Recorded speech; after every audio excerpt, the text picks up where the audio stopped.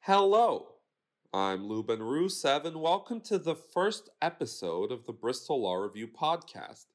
This series is brought to you by the Bristol Law School's official student-led law journal, the Bristol Law Review. Now, as many of you may know, I'm very much into the idea of taking over the world, and I've heard a lot about how effective this populism thing is at doing that. Hence, I wanted to start this podcast series with 3 episodes exploring what populism is. Today, I'm joined by Robert Greally, lecturer of constitutional law at the University of Bristol. In this episode, we will be introduced to populism and learn what all the fuss is about. We will then build on this in the following episodes, which will explore populism's implications on our constitutional and legal orders. So, without further ado, hello, Robert. Do you want to start us off by describing what populism is? What makes it different to any other form of democratic engagement? Yeah, so populism has become a bit of a buzzword in modern political discourse, and so it's quite natural that we wonder sometimes what it actually means. It can be quite confusing, because some people might say, isn't all democratic politics inherently populist? And there are people out there that say, for example, that populism is a good thing. It's something that they want to be described as. But for others, populism is kind of like an insult. So it's important that we kind of distinguish what populism is. And populism should not be confused with popular engagement in politics, nor should it be confused with, kind of rhetorical terms that politicians sometimes invoke casually. It's a much more distinct phenomena that has emerged within liberal democracies. So at its core, populism is essentially a political ideology. And what a political ideology does is it guides how political actors understand the world and respond to changes in their society. So it provides them with like a blueprint or a map to help them process their world, because the world is complicated. So this map simplifies things down. So what populism does as an ideology is it presents political communities as being divided into 2 antagonistic groups. So the first group is the people. And the people are in competition with the elite. Now, for populism, the purpose of democratic politics is to ensure that the people prevail over the elite. So this is a good starting point. Populism means the people versus the elite. But a cynic might say, well, isn't that still all democratic politics? After all, there is always somebody in power, there's always somebody out of power. On Twitter, people get angry. They always think that they are the people, the true people, and that their enemies are the elite. That happens all the time.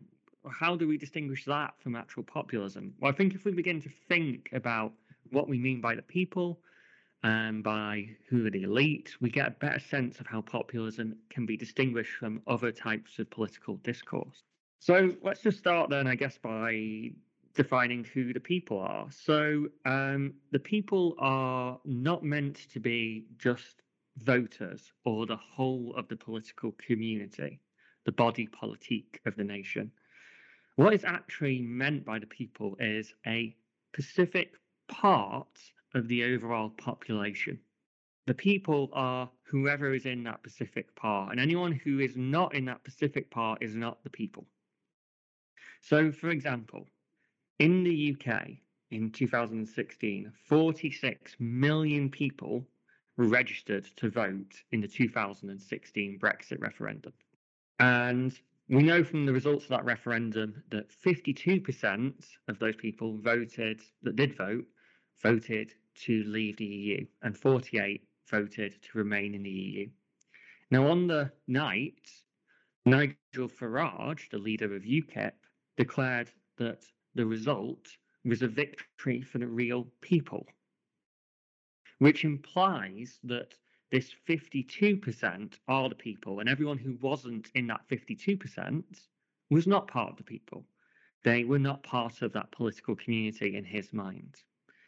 So what we're saying here is that it's fundamentally not the same as saying that the majority of the people voted for something. This is saying that actually the people are a specific group rather than a majority. So populists tend to curate the image of a real people based upon a combination of political characteristics, mainly based upon political power, economic status, and race. So the people are the ones who should govern, not the existing political representatives. The people are normally presented as hardworking, industrious, compared to the elite, who are often presented as lazy or only in it for themselves, only working to benefit themselves. Sometimes the people are presented as the true natives of a country, a particular ethnicity or a particular religious background or sexual preference is what distinguishes the people. And what populists, very effective populists, will normally do is they'll try to combine these different understandings of the people to paint an image of the true people who are pitted against both those above and below them. So, for example, a populist might present the true people in conflict with both the wealthy elite who support immigration and then obviously migrants who might be of a lower economic class below them. And this allows them to present the people as hard-working natives of the nation against a corrupt elite who might be seeking to replace them with foreign labor. Yes, building on what you said, I just wanted to add that I think that a central differentiating factor in populism is where populists get their legitimacy. Whereas other democratic parties gain their legitimacy from democratic elections or the constitutional traditions from which the institutions arise, populists gain their legitimacy from what is termed as this ill-defined people.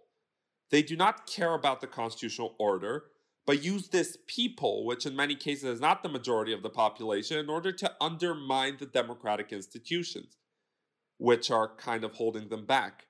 In the meantime, populists also seem to have different goals.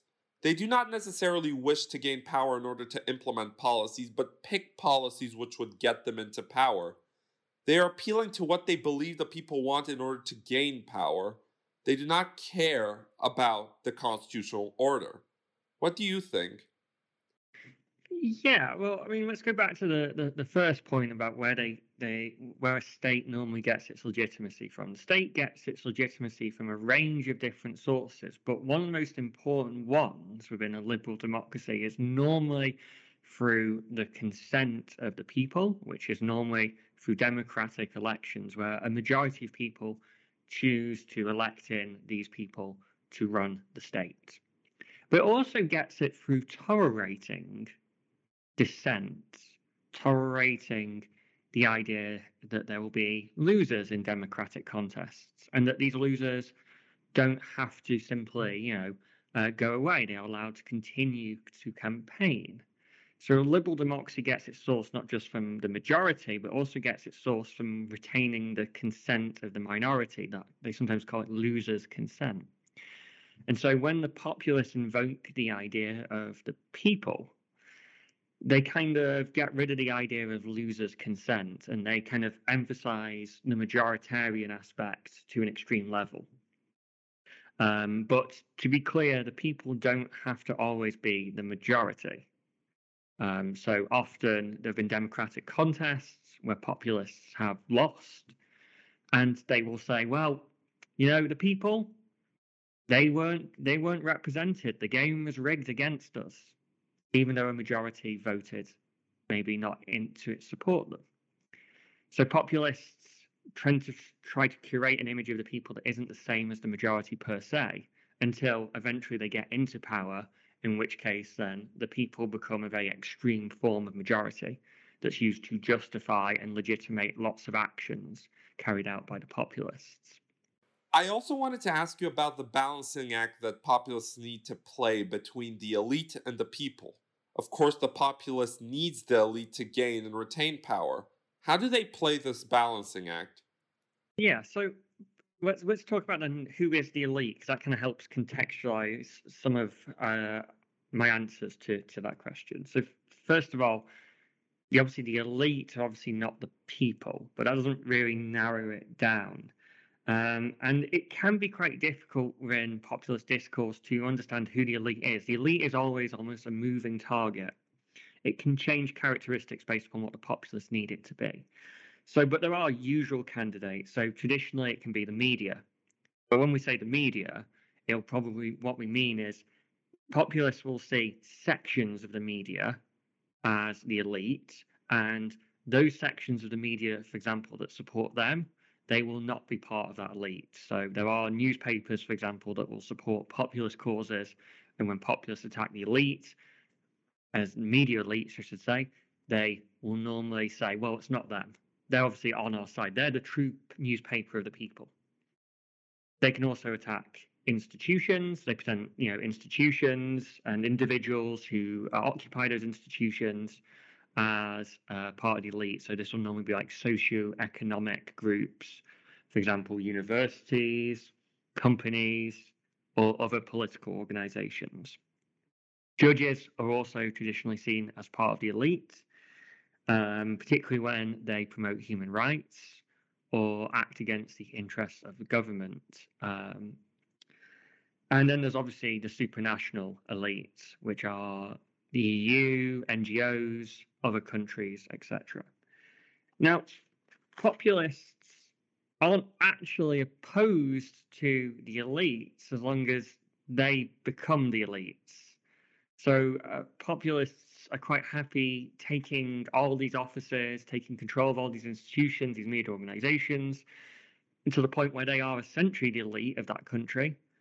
And they're quite happy with that. It's not really about being anti-elitist, it's about becoming the elite.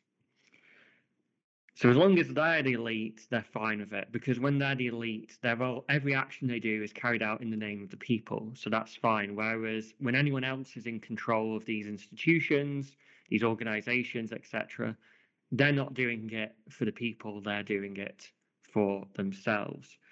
So populists will try to win favour with some existing elites to help their campaign. So this can be obviously financial backers, it can be media organizations, and it can be, political organizations.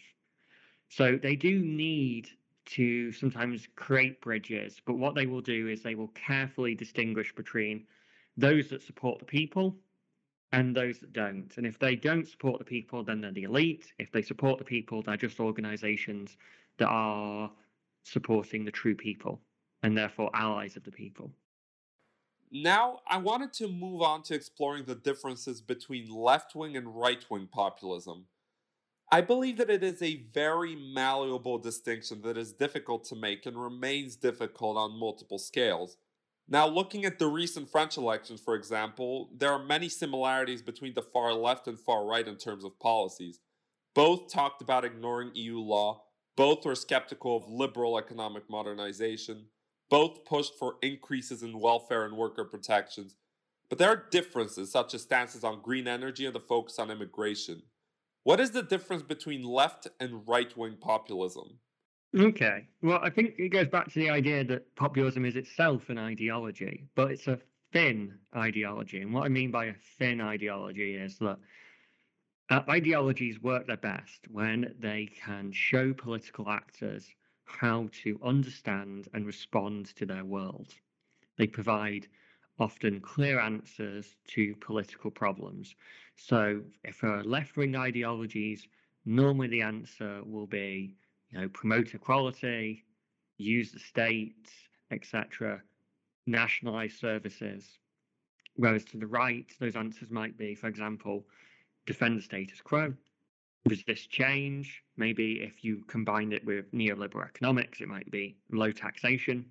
So that's the kind of basics of what we call thick ideologies. Thick ideologies provide answers to distinct political questions. Populism, on the other hand, is a thin ideology in the sense that it doesn't provide any concrete answers to politicians.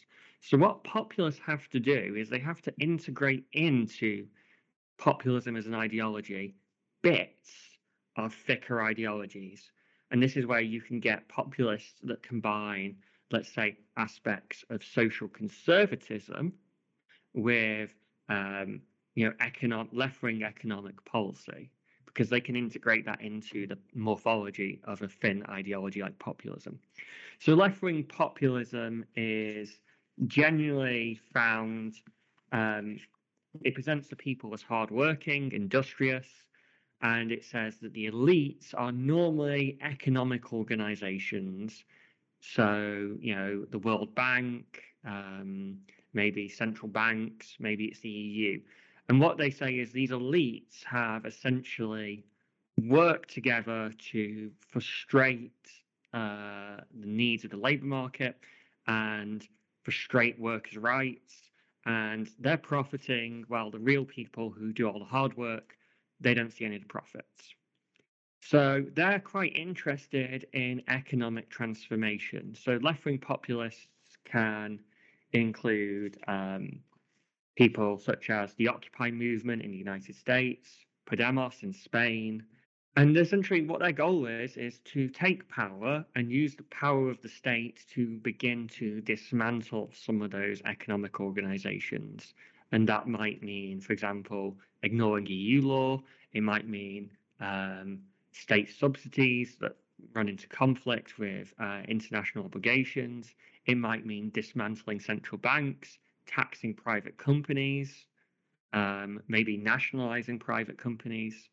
So those are the kind of characteristics we see with left-wing populists. The true people are workers, and the elite are normally the wealthy financial organizations and companies of the state.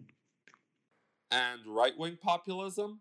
So right-wing populism is a little more difficult to pin down, and that's partly because right-wing populism obviously incorporates aspects of conservatism as an ideology. Now, conservatism is essentially an ideology concerned with change. It's about promoting tradition and being skeptical of human rational thought that promotes change. It's not completely opposed to change, and it will accept that a society, in order to continue to prosper, may need to change, but it will normally resist that to a great degree. Now, what we see with kind of right-wing populists is they incorporate aspects of conservatism to say that the people are under attack from a change that's being promoted by an elite. And that change could be the product of globalization. It could be migration. It could be the dismantling of traditional family values. And so those tend to be the characteristics we see with right-wing conservatives. There is a true people who are under attack from a change that's being advanced by an elite. Next, I just wanted to explore whether populism is necessarily a bad thing. I've come to have negative predispositions and preconceptions about populism, but can it be a good thing or worn as a badge of honor? Well, whether it can be worn as a badge of honor is obviously dependent on the political actor and the context they're in, but we can talk about whether populism is a good or bad thing. And I think the answer is it all depends on what populists do when they get in power. I think populism can be a good thing in that it can help bring political issues to the fore that have been traditionally neglected or suppressed by the existing political parties. So political parties can sometimes work like cartels, where they work together to suppress certain changes or to keep certain issues off the agenda. So, we've seen in many nations across the world, political parties have rightly and wrongly begun to converge around a set of often quite very similar political policies regarding the economy, migration, and globalization. And in doing so, governments of both left-wing and right-wing colours have told voters time and time again that there is no alternative to this. You have to accept globalization. You have to accept this economic status. And in doing so, what they've done is they've closed the doors down to debates, and they sometimes inevitably sometimes they have inadvertently talked down to voters, which has made voters angry. They've taken credit for policies that they've been successful for, but when policies have gone wrong, they have normally kind of blamed it on other organizations, the EU, the World Bank, etc., judges, and that has kind of led to a culture of passing the buck. Now, what populism can be understood as Cass Muddle has said, the populist surge is an illiberal democratic response to what could be seen as decades of illiberal democratic politics. So populists have had an important role in voicing people's concerns. I say people, I don't mean the people that populists do, I mean just in general. They've also highlighted growing inequalities and corporate greed. So we can see that with the Wall Street, the Occupy movement in the United States, and Podemos in Spain. And populists have been quite successful at bringing about change, even if they've never actually taken office. And, a good example is UKIP. UKIP were never actually successful in forming a parliamentary majority and becoming a government in the UK's constitutional setup. But they did essentially bring about Brexit. They did force both Labour and the Conservatives to confront the EU issue, which they had traditionally tried to suppress. Populists can also be quite good at making politicians just more accountable. They make politicians account for their decisions and justify them. Maybe there are no alternatives, but maybe the politicians should be much more clearer. They should explain right, and they should be aware of the challenges, and they should make greater efforts to explain to groups that they have long ignored. So populism can sometimes be an emancipatory force. It can reintroduce conflict back into democratic politics. And in turn, it can allow previously neglected groups and marginalized voters to begin to re-engage with political life and to make policymakers consider them. So I think that's the good side of populism. But what is negative populism then, if this is good populism? Okay, so populism, the bad side of populism is it can create tensions within democratic communities to which there are often no answers to. And this can be particularly the case when a populist leader always claims that the general will of the people is not being implemented.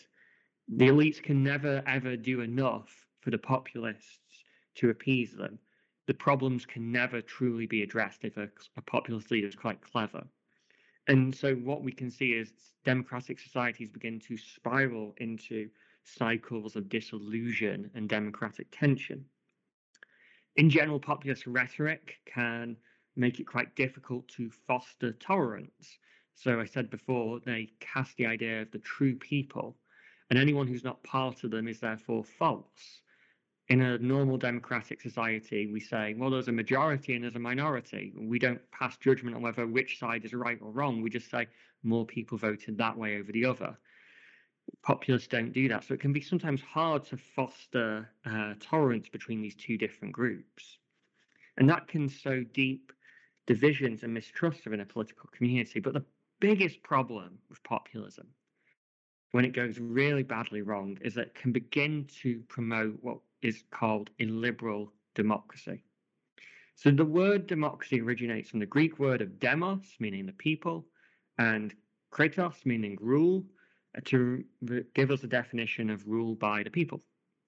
Now, liberal democracies are built upon this idea of rule by the people with the idea that the power of the government and the power of the majority should be constrained to ensure a range of loosely understood liberal values, such as tolerance, pluralism, multiculturalism, human rights, accountability, transparency, and the rule of law.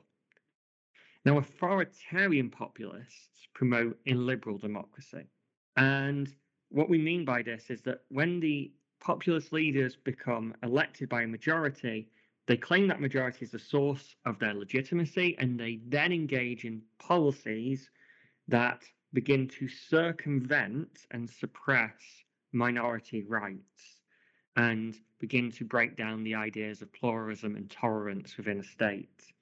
So this can include through dismantling checks and balances within the constitution, through preventing other political parties from being able to have a fair say or being able to campaign or maybe even run for office. It can be through eroding parliamentary procedure, and it can be through challenging the courts, challenging the independence of the courts by, for example, replacing judges with political representatives. And what the goal of a liberal democracy is to promote an extreme form of majoritarian democracy, which rejects minority rights and pluralism and seeks to amend the constitution, amend the rules of the political game to ensure that there is always the people are always the permanent majority. And so those that have taken power never really have any kind of real competition. So they're still trying to claim that they're a democracy, but they're not being tolerant towards minority groups. So they're simply using democracy as a way of legitimizing essentially their remaining in power. The other problem with populism is that it can also eventually result in all the problems that populists often point out about the elites. So once a populist leader takes office, they can engage in corruption and clientelism. As I said, populist leaders have no problem with them being the elites, and they have no problem with themselves engaging in that kind of behavior. And they'll often justify that in the name of the people. Of course, if you begin to dismantle all the checks and balances, you begin to suppress legitimate opposition, who is really going to challenge you when you start engaging in corrupt behavior? You've completely upended the whole system that's designed to stop you engaging in that kind of irresponsible behavior. Now, I would like to look at a practical example of populism, and I think that looking at Eastern Europe and this notion of illiberal democracy that started in Hungary and has cemented itself in Hungary and Poland is a good place to start. Can we explore this a bit? Yeah, so Poland and Hungary are good examples in Europe right now of a shift towards illiberal democracy. And the idea of illiberal democracy originates in Hungary.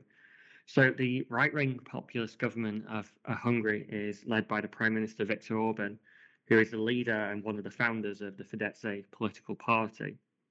So Hungary only really became a democracy after the fall of the Soviet Union. And Viktor Orban would become Prime Minister in 1998, leading a parliamentary coalition.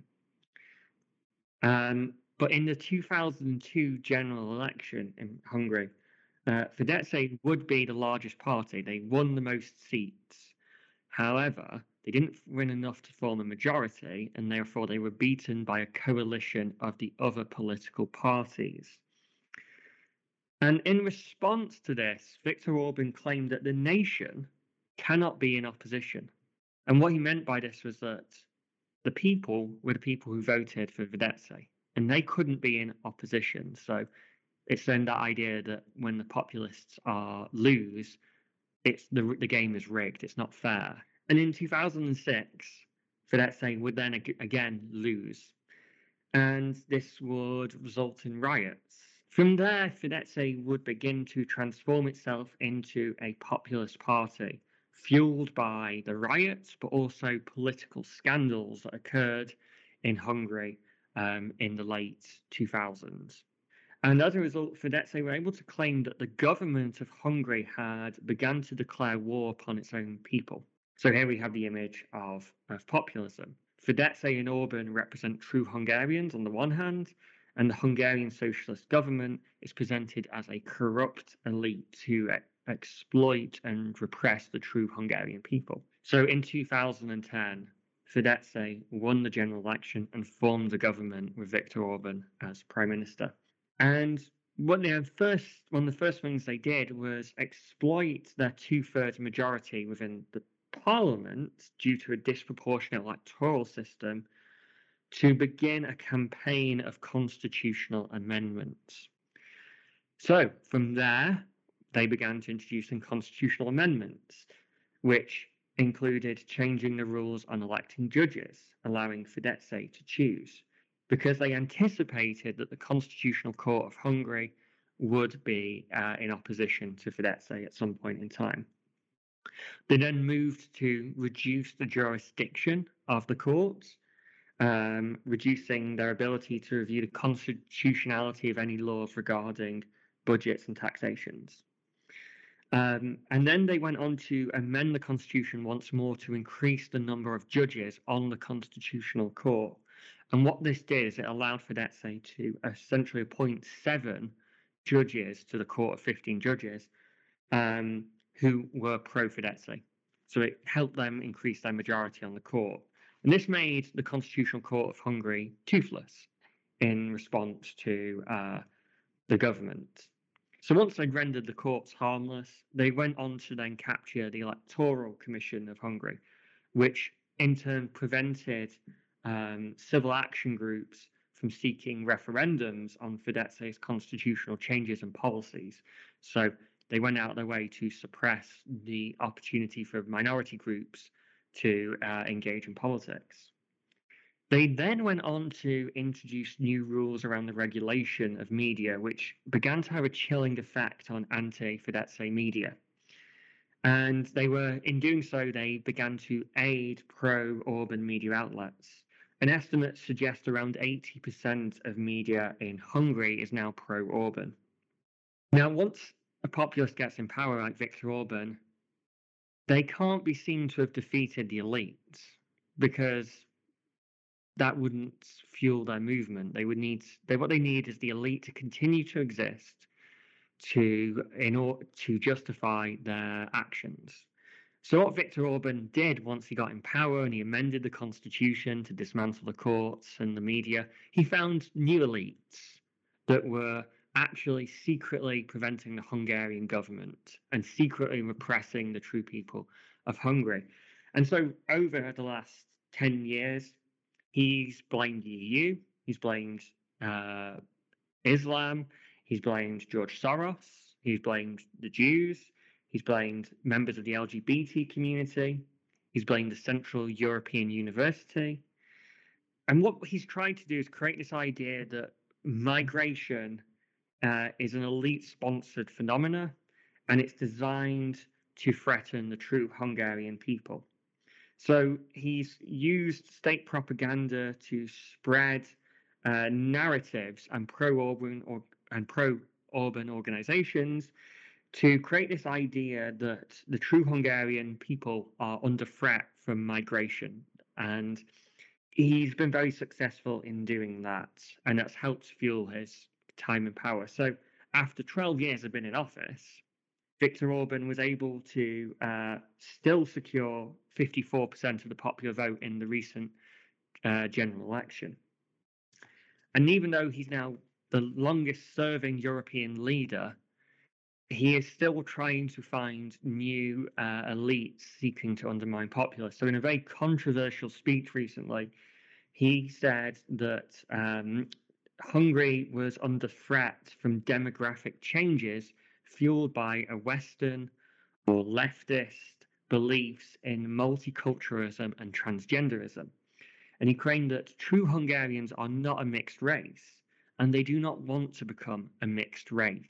Yeah, I find it interesting that populism in Eastern Europe is very much a response to the way that post-communist liberalism arose.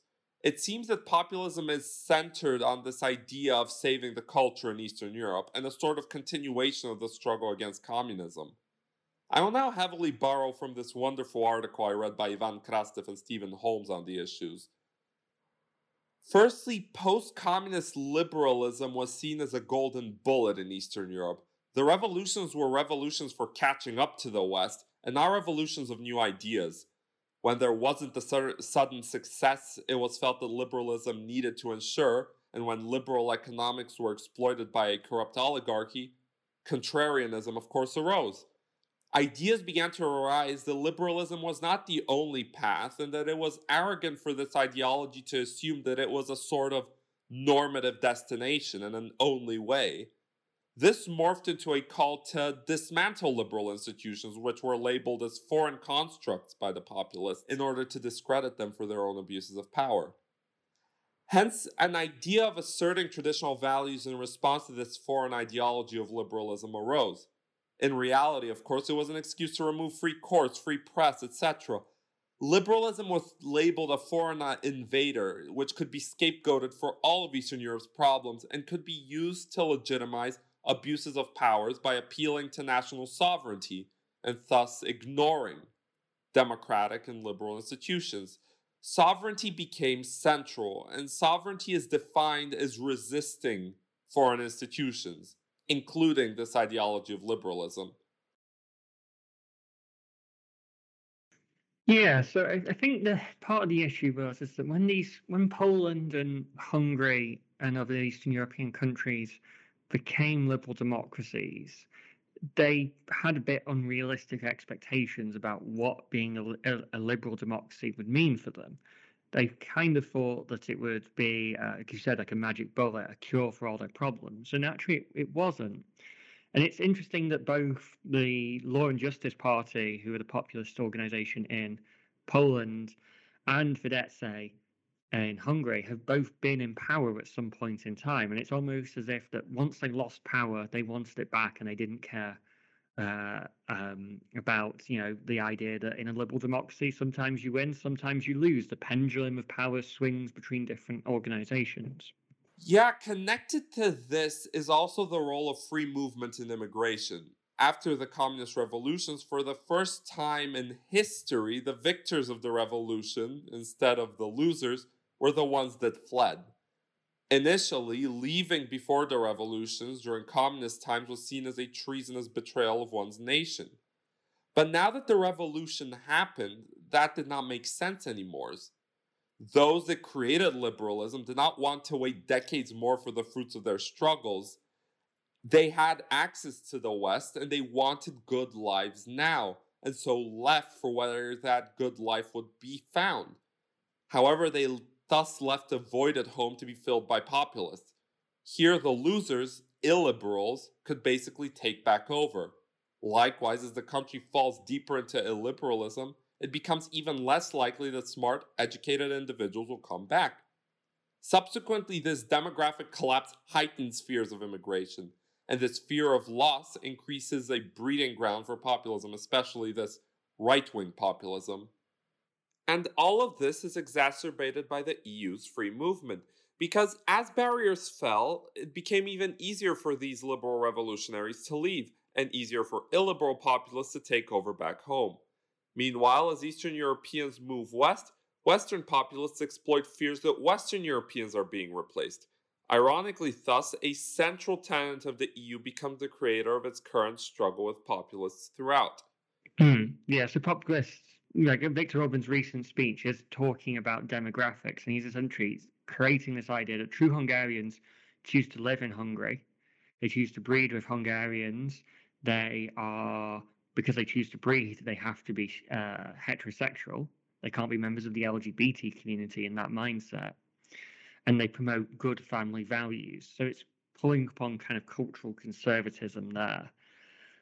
I think, though, when you're saying about liberals leaving, it is a very difficult situation because on one hand, it kind of symbolises how there is this weak commitment to liberal democracy from day one on both sides. Those that really supported it and those just kind of thought they were going to get wealthy from it.